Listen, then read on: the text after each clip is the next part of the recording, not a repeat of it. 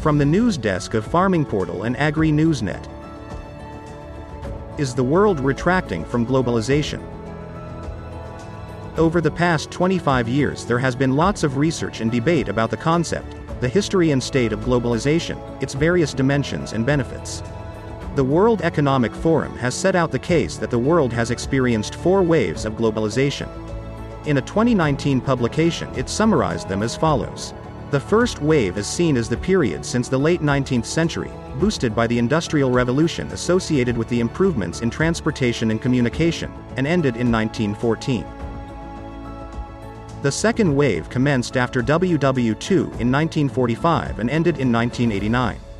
The third commenced with the fall of the Berlin Wall in 1989 and the disbanding of the former Soviet Union in 1991 and ended with the global financial crises in 2008.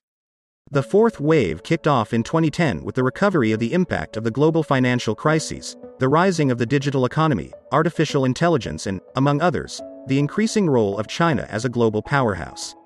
More recent debates on the topic focus on whether the world is now experiencing a retraction from the fourth wave and whether it is ready for the takeoff of the fifth wave.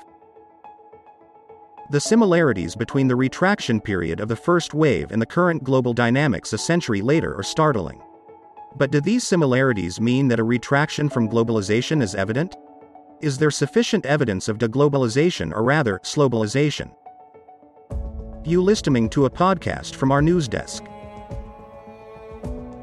The drawn-out retreat from globalization during the 30-year period 1914 to 1945 was characterized by the geopolitical and economic impact of World War I and World War II.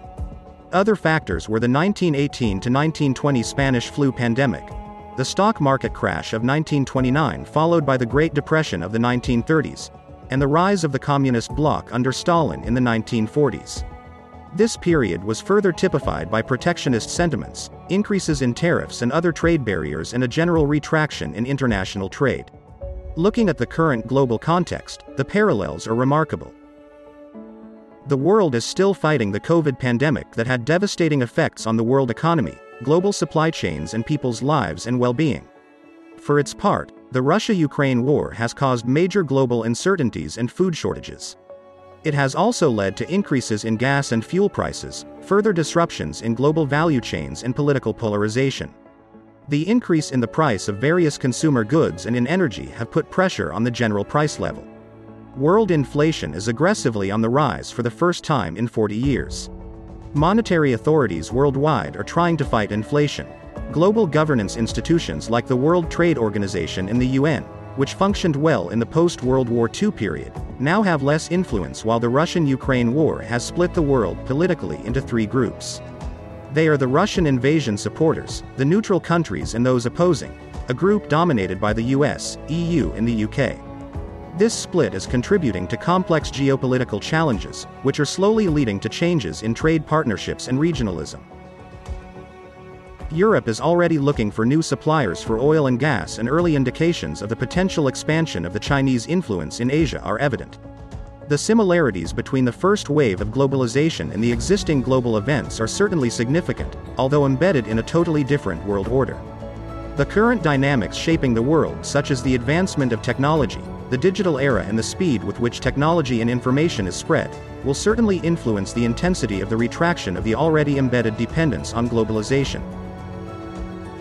Nation-states realize that blindly entering into contracts and agreements with companies in other countries may be problematic and that trade and investment partners need to be chosen carefully.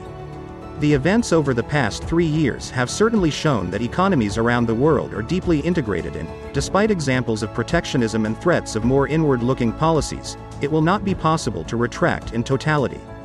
What may occur is fragmentation where supply chains becoming more regionalized. Nobel Prize-winning economist Joseph Stiglitz refers to the move to friend shoring of production, a phrase coined by U.S. Treasury Secretary Janet Yellen. It is becoming obvious that the process of globalization certainly shows characteristics of both deglobalization and solubilization. It's also clear that the global external shocks require a total rethink, repurpose and reform of the process of globalization. This will most probably lead the world into the fifth wave of globalization. This was a podcast from the news desk of CRA Media International in Zurich in Switzerland.